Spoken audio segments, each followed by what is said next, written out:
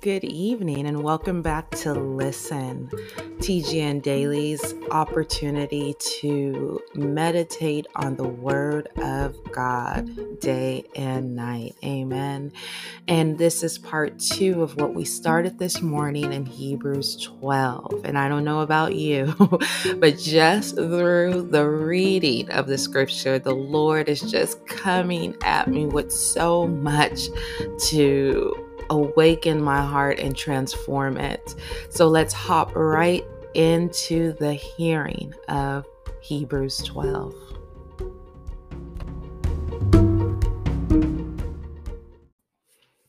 Tonight we are in verses 18 to 29 of Hebrews 12, and let's start with the reading of these verses in the New English Translation. For you have not come to something that can be touched, to a burning fire and darkness and gloom and a whirlwind and the blast of a trumpet and a voice uttering words such that those who heard begged to hear no more, for they cannot bear what was commanded. Even if an animal touches the mountain, it must be stoned. In fact, the scene was so terrifying that Moses said, I shudder with fear.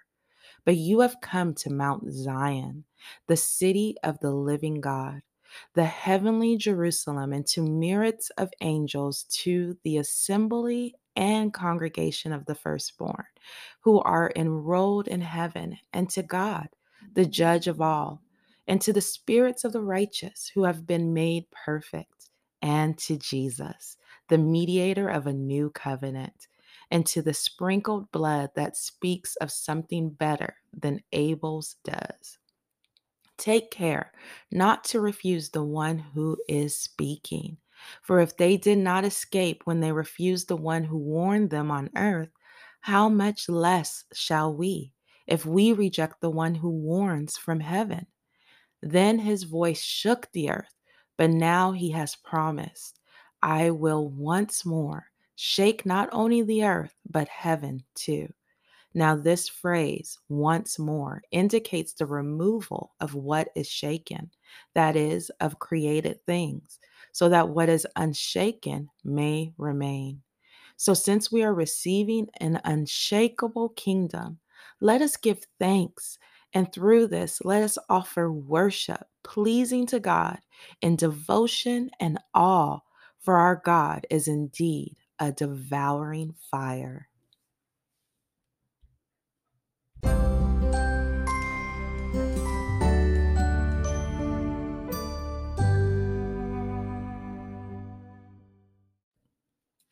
So these verses pretty much run together in a good flow, but we're still going to chop them up a little bit in the New Living Translation as we did this morning in verses 1 through 17. So let's start with verses 18 to 21. You have not come to a physical mountain, to a place of flaming fire, darkness, gloom, and whirlwind, as the Israelites did at Mount Sinai. For they heard an awesome trumpet blast and a voice so terrible that they begged God to stop speaking. They staggered back under God's command. If even an animal touches the mountain, it must be stoned to death. Moses himself was so frightened at the sight that he said, I am terrified and trembling.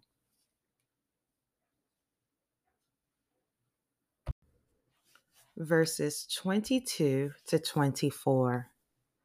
No, you have come to Mount Zion, to the city of the living God, the heavenly Jerusalem, and to countless thousands of angels in a joyful gathering.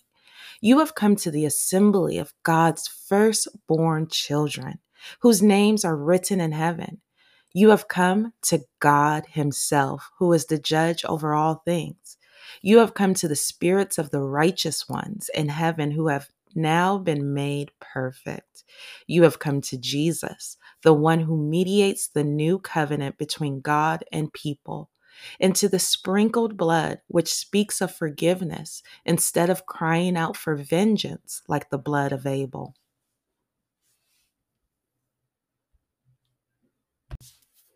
And 25 to 29. Be careful that you do not refuse to listen to the one who is speaking. For if the people of Israel did not escape when they refused to listen to Moses, the earthly messenger, we will certainly not escape if we reject the one who speaks to us from heaven. When God spoke from Mount Sinai, his voice shook the earth. But now he makes another promise. Once again, I will shake not only the earth, but the heavens also.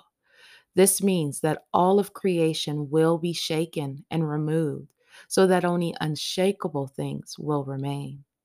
Since we are receiving a kingdom that is unshakable, let us be thankful and please God by worshiping Him with holy fear and awe, for our God is a devouring fire.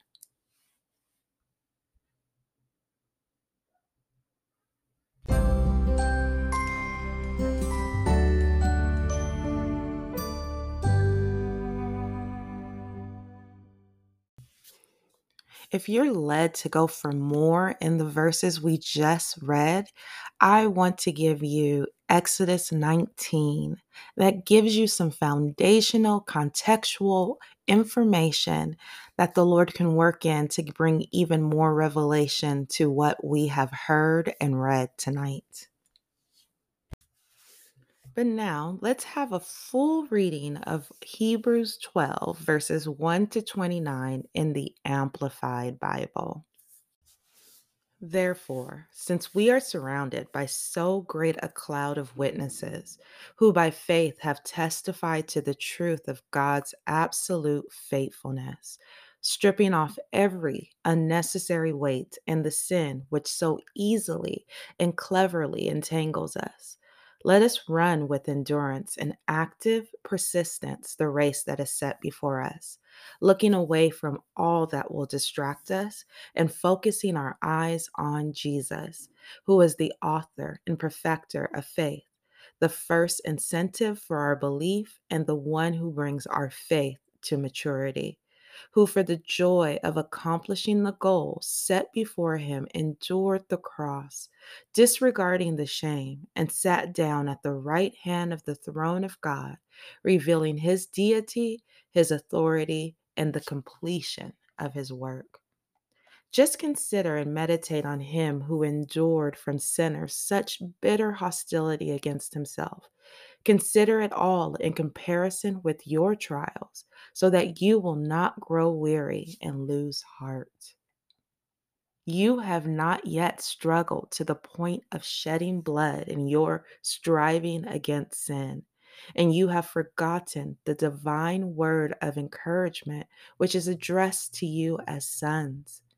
My son, do not make light of the discipline of the Lord, and do not lose heart and give up when you are corrected by him.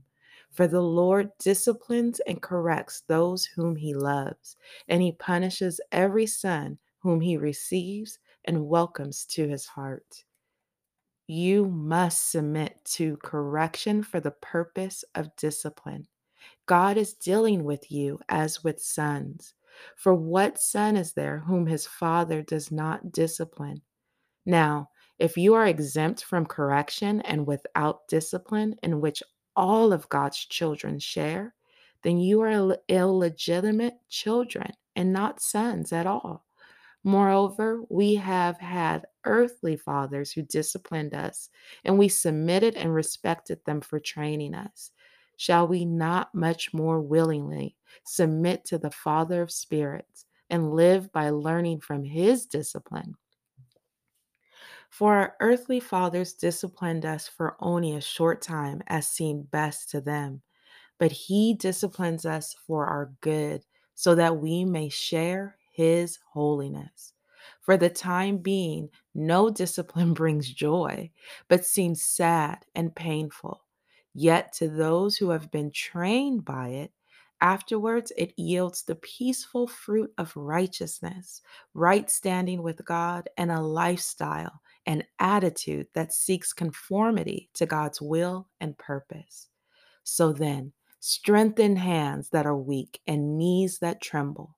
Cut through and make smooth, straight paths for your feet that are safe and go in the right direction, so that the leg which is lame may not be put out of joint, but rather may be healed.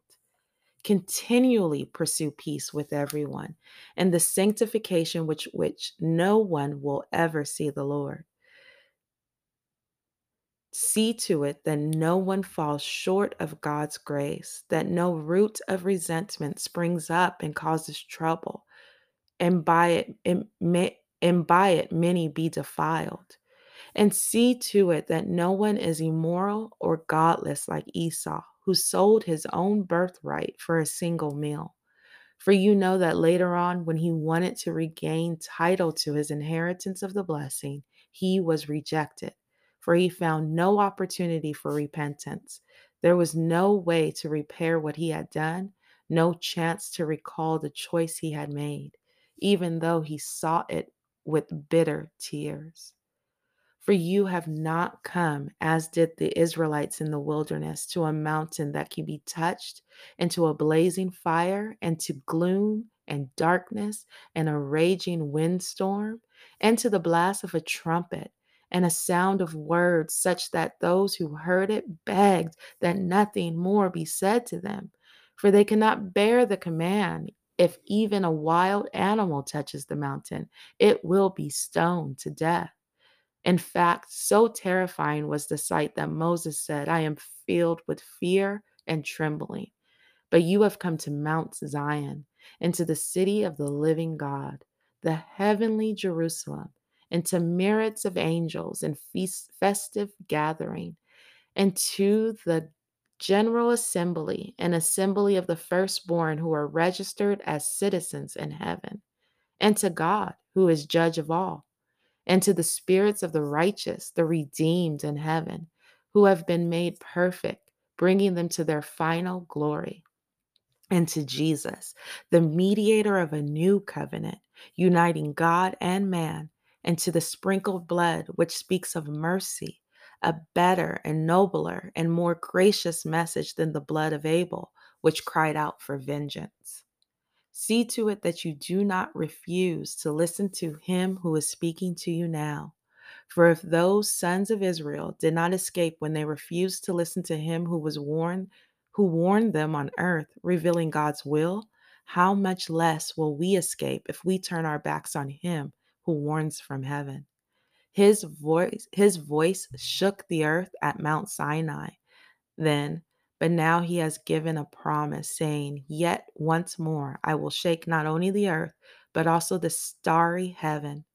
Now, this expression, yet once more, indicates the removal and final transformation of all those things which can be shaken, that is, of that which has been created, so that those things which cannot be shaken may remain.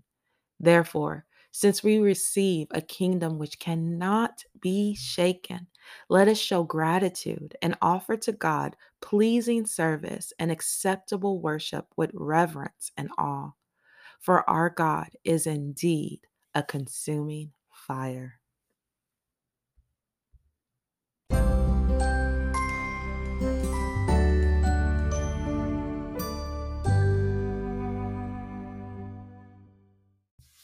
So today we were in Hebrews 12 in the morning and this evening, and we heard it in the Voice, the New English Translation, the New Living Translation, and the Amplified Bible.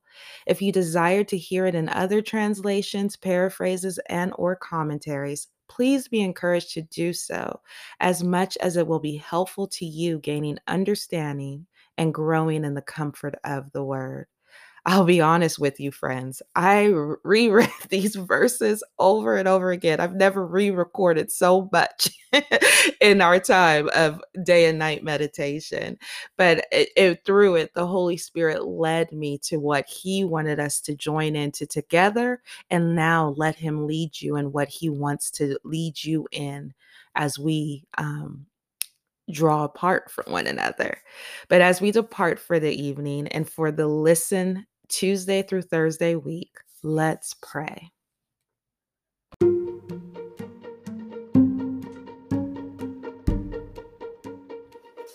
Father God, thank you so much for directing us to this chapter today.